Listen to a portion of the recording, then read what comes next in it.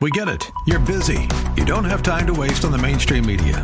That's why Salem News Channel is here. We have hosts worth watching, actually discussing the topics that matter. Andrew Wilkow, Dinesh D'Souza, Brandon Tatum, and more.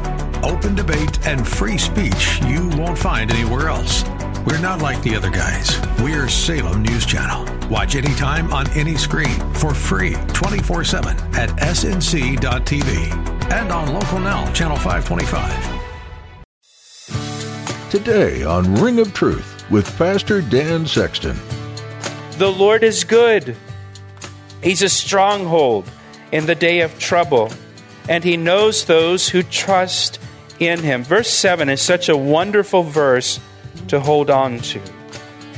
The Lord is good. 1 Chronicles 16:34 says, "Oh, give thanks to the Lord, for He is good, for His mercy endures forever." He's a stronghold. He's a refuge in the day of trouble. Some days it's all you can do to put one foot in front of the other. It feels like you're being hit from all sides, swamped by the storms of life. Well, today, Pastor Dan reminds you that you don't have to be swept away by the hard things that are going on. Today's passage reminds you that God is your refuge, a safe place to run to in times of trouble.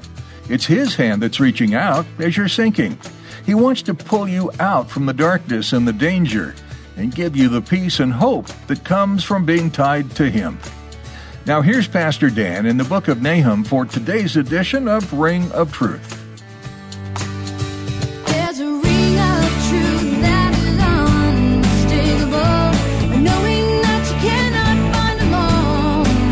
And if you listen carefully, and sometimes even if you don't, you can hear that sound.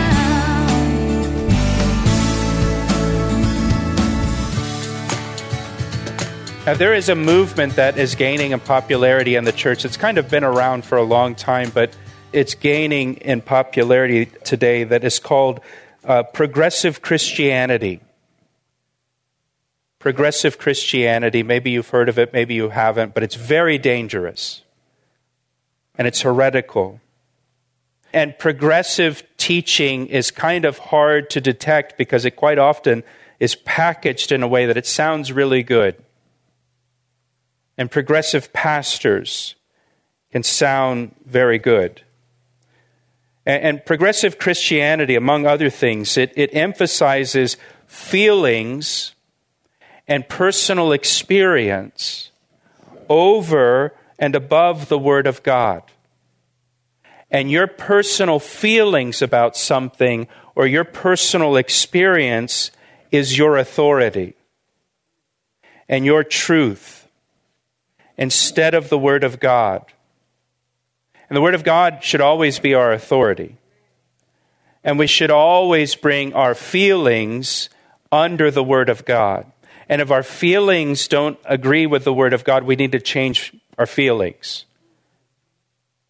But with this progressive Christianity, your feelings and your personal experience is put above Scripture. The progressive pastors will talk a lot about your feelings and talk a lot about personal experience and how it makes you feel and what they maybe have personally experienced. And I bring that up because many progressive Christians reject the God of judgment or the God of wrath or the God of violence. They don't like a God who avenges. They don't like a God who reserves wrath for His enemies or judges nations for their wickedness or judges people. That's a very arrogant position to have. It's a very arrogant position to have. And it's easy criticism to make when you're living in peace and security in the United States of America. I can tell you, those like the people of Judah who watched the Assyrians devastate their nation and terrorize their people, gouging out eyes, cutting off limbs, skinning people alive, forcing people to grind up the remains of their dead family members and there was nothing they could do about it. They wanted God to avenge them. They wanted God to avenge them.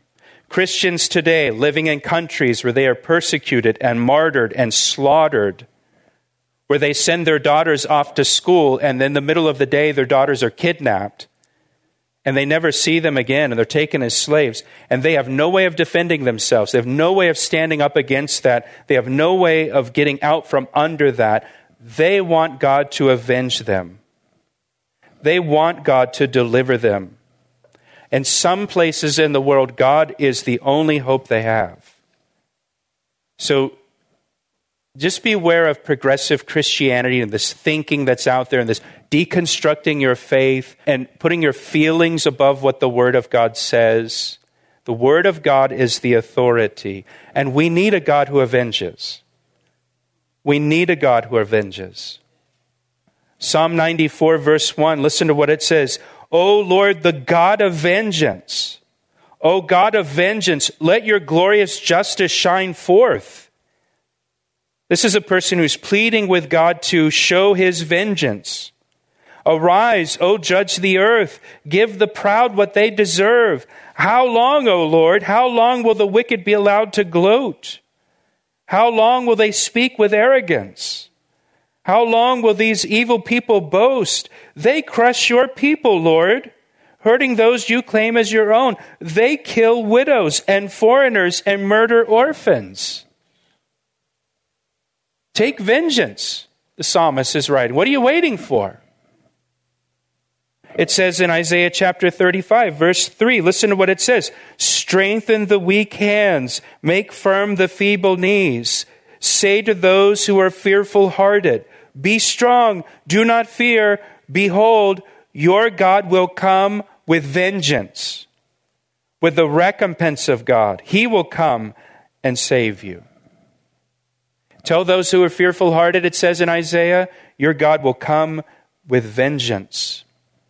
Tell those whose hands are weak and whose knees are feeble, who are exhausted, encourage them by telling them, your God is coming with vengeance, and He will come and save you.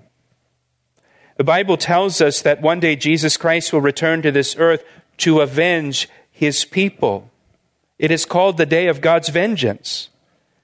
And Jesus will come, riding out of heaven on a white horse, wearing a robe dipped in blood. And out of His mouth will go a sharp sword to strike the nations. That's the message of the Bible. That's the message of the Bible, that one day God will avenge His people and make everything right in this world.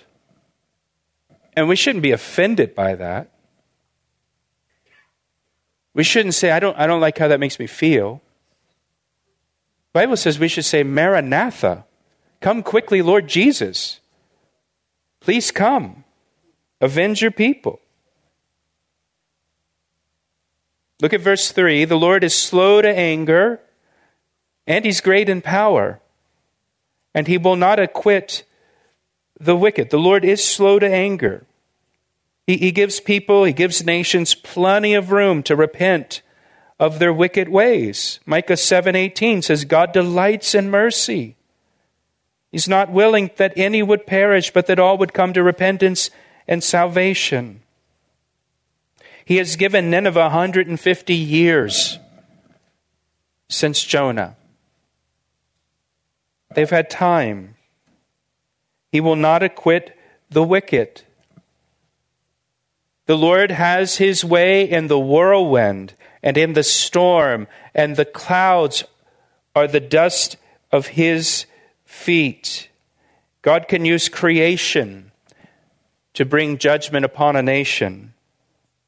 He rebukes the sea and makes it dry and dries up all the rivers. Bashan and Carmel wither, and the flowers of Lebanon wilt. He dried up the Red Sea to allow the children of Israel to pass through. And then He caused the Red Sea to come down upon Pharaoh and his army to destroy them. He parted the Jordan River so the children of Israel could pass through and enter the Promised Land. Bashan, Carmel, and Lebanon, they were known for their farmland, their lush pastures. But God can send a drought and devastate the economy of a nation, cause all the crops to wither, just as he did in the days of Elijah. Remember Elijah and the showdown with the prophets of Baal, that was on Mount Carmel, overlooking the Jezreel Valley, which is the breadbasket of Israel. Very fertile lands where all their farms were. And remember, the people of Israel had worshipped Baal because they thought Baal would send the rain upon their nation and cause their crops to grow. And it was an agrarian society, an agrarian economy. They thought they would prosper more by worshiping Baal, who would send rain upon their crops. So what did God do? He sent a drought. For years, no rain. Economy's ruined. And remember, Elijah, he calls the nation to choose. You either serve Baal or serve Yahweh. Make a decision. And if you remember the story, it says the people sat in silence. After 3 years of a drought, their economy's devastated. They're still thinking about it. We want to worship this Baal. That's how hard-hearted they were. But God can just send a drought. He can send a storm. He can send a hurricane. He can send a solar flare. He can send a virus around the world. Just shut this sucker down. Right? He can just do that. The mountains quake before him, the hills melt, and the earth heaves at his presence. Yes, the world and all who dwell in it. Who can stand before his indignation? And who can endure the fierceness of his anger? His fury is poured out like fire, and the rocks are thrown down by him. Who can stand before his indignation? Who can endure the fierceness of his anger? The answer is no one. The Assyrian army, as powerful as it is no match for the power of God. His fury is poured out like fire. Just ask Sodom and Gomorrah about God's fury poured out like fire. The rocks are thrown down by him. We'll return to Pastor Dan's message in just a moment. First, Pastor Dan would like to tell you about the new Calvary Chapel Ellicott City app. We recently launched an app for our church, and we're really excited about it. It's designed to keep you connected to our radio ministry, Ring of Truth, as well as to our church, Calvary Chapel. And get this, we have over 1,200 sermons on the app. The app is super convenient, it's easy to use, and allows you to listen to Bible studies anytime, anywhere. So download the app right now, search for Calvary Chapel Ellicott City in your app store, or just follow the links on our website at calvaryec.com. What a great way to stay connected to Scripture. Now, back to today's message on Ring of Truth. Verse 7, look at verse 7. The Lord is good. He's a stronghold in the day of trouble, and he knows those who trust in him. Verse 7 is such a wonderful verse to hold on to. The Lord is good. 1 Chronicles 16:34 says, "Oh, give thanks to the Lord, for he is good, for his mercy endures forever." He's a stronghold. He's a refuge in the day of trouble. And hasn't the Lord been a refuge for us, especially over the last couple years? Proverbs 18:10 says, "The name of the Lord is a strong tower, and the righteous run to it, and they are safe." Just taking refuge in the Lord Jesus Christ. It says he knows those who trust in him. And why does he say this? Why does he say this to the people of Judah? Well, I believe he said this to the people of Judah because the people of Judah probably were thinking, does God even see us? Does God see what's happening to us? Does God see what the Assyrians are doing to his people? Does God see the threat that we are facing? And maybe you feel that way. Does God even see me? Does God even see what's going on? Does God even see what I'm going through? And what God says here in verse 7 to Judah and to us is I see you. And I see that you're trusting in me to save you. I see that your hope is in me. And God notices that. In verse 8, look what he says in verse 8. But with an overflowing flood, he will make an utter end of its place. He's speaking of Nineveh here. And darkness will pursue his enemies. Now, the city of Nineveh was a heavily fortified city, and the Assyrians believed it could never be conquered. The walls of Nineveh were over 100 feet high. And the perimeter of the city went for a distance of 60 miles. And the city walls were wide enough that they held chariot races on the tops of the walls. It had about 1,500 watchtowers around the city. In addition to that, the city was surrounded by a river that branched around it. It also had a moat around the city that was 150 feet wide and 60 feet deep. And when the Babylonians attacked the city, what they did is they diverted some of the rivers. They had like a damming system for the rivers to control the flow of the water. The Babylonians manipulated the damming system around the city and flooded the city with water. And the flood of the water actually caused a portion of the wall to collapse, and it gave the Babylonians a breach where they could enter into the city. Look what he says again in verse 8. With an overflowing flood, he will make an utter end of its place. The city was wiped out with an overflowing flood, just as predicted here in verse 8. Verse 9 says, "What do you conspire against the Lord?" Now the Assyrians, they conspired against Israel, at least in their minds. They invaded Israel. But when they conspired against God's people, they conspired against God, whether they realized it or not. And so the Lord says, "What did you conspire against the Lord?" It's similar to the Lord Jesus Christ saying to Saul of Tarsus, "Saul, Saul, why do you persecute me?" Right? Because when you persecute God's people, you persecute God. What do you conspire against the Lord? He will make an utter end of it. Whatever your plans are against the Lord, they're going to come to nothing. Affliction will not rise up a second time. You're not going to get a second chance here. He's going to make an end to Nineveh and the Assyrians. They're not going to rise up again.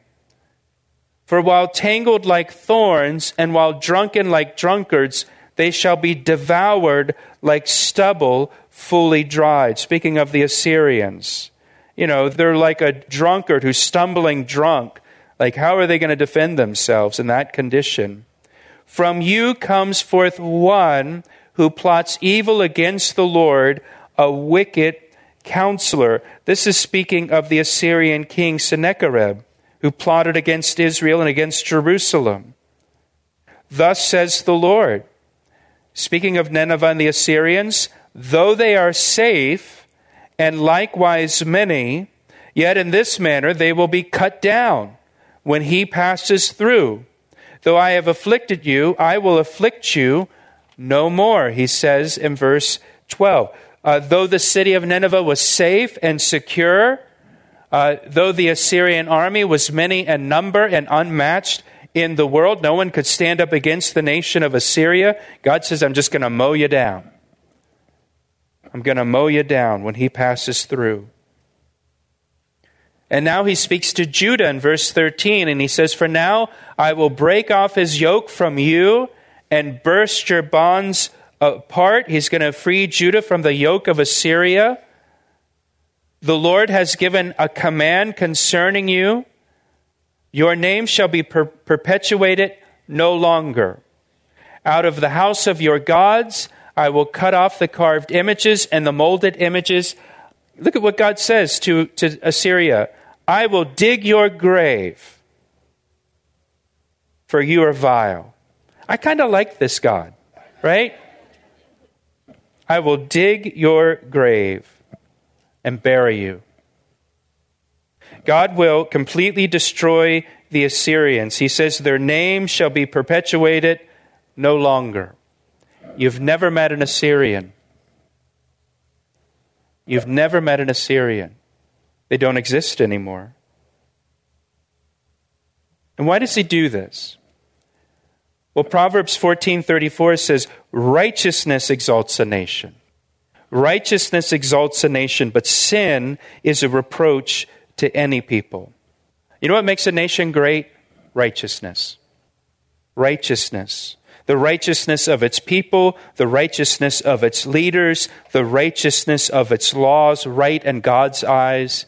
It's not the economy or the military or anything else that makes a nation great. It's righteousness.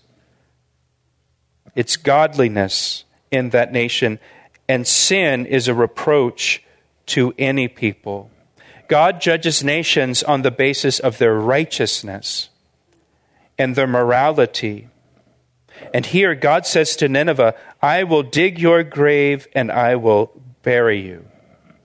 And the city of Nineveh was, in fact, completely buried. We talked about this before when we were looking at the book of Jonah. It was completely buried.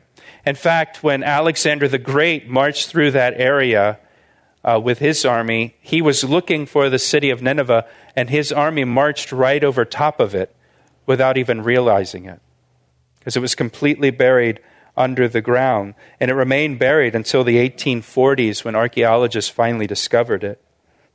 But God said, I'm going to bury you. And he did. For your vileness, for your unrighteousness, your wickedness. Now look at verse 15. Behold, on the mountains the feet of him who brings good tidings, who proclaims peace. O Judah, keep your appointed feasts, perform your vows, for the wicked one shall no more pass through. He is utterly cut off. God declares this message to the people of Judah that Assyria will be judged and cut off. You'll no longer have to live in fear of the Assyrians. You can have your feasts, you can have your celebrations without fear. Chapter 2, verse 1. He who scatters has come up before your face. Look at what God says to Assyria. Man the fort, watch the road, strengthen your flanks, fortify your power mightily. God says to the Assyrians, do whatever you think you can to defend yourself against me. For the Lord will restore the excellence of Jacob like the excellence of Israel. For the emptiers have emptied them out and ruined their vine branches. Speaking of the Assyrians, God promises to restore Judah to its former glory before it was emptied out by the Assyrians and stripped away by the Assyrians.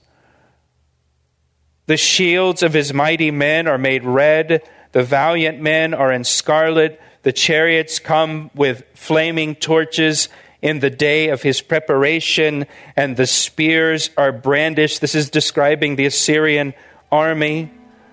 The chariots rage in the streets. They jostle one another in the broad roads. They seem like torches. They run like lightning.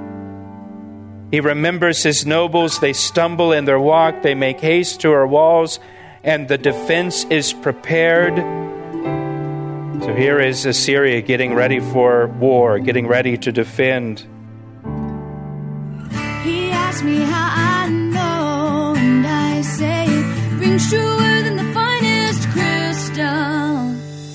You've been listening to Ring of Truth with Pastor Dan Sexton. Pastor Dan is currently working his way through the book of Nahum, an Old Testament prophetic book. If you found this teaching helpful, there are others like it at calvaryec.com. Just look under the Media tab. Any questions about today's message? Feel free to call us and ask. You can reach us at 410-491-4592. That number again is 410-491-4592. Please let us know how we can be praying for you as you listen to this series in the book of Nahum. Ring of Truth is a ministry of Calvary Chapel, Ellicott City in Columbia, Maryland. If you're not currently connected to a church community, we invite you to join us this weekend. We have services on Sunday at 8:30 a.m., 10:30 a.m., and 12:30 p.m. On Thursday evenings, you can join us at 7 p.m. We'd be so glad to meet you and get to know your story. In the meantime, we encourage you to stay deeply rooted in the Word of God on your own throughout the week. When you tune in again to Ring of Truth, Pastor Dan will continue teaching through the book of Nahum. We're so glad you took the time to listen today, and we hope you'll continue being a part of our listening audience. Pastor Dan and the rest of us here involved with Ring of Truth look forward to what's ahead in this series, so stay tuned for Ring of Truth. I see the signs and I recognize the hands that crafted them. Well, I know because I know His voice, and it only takes willingness and a conscious choice. You need not guess, there's a ring of truth that is unmistakable, and knowing that you cannot find alone. And if you listen carefully, and sometimes even if you don't, you can hear the sound.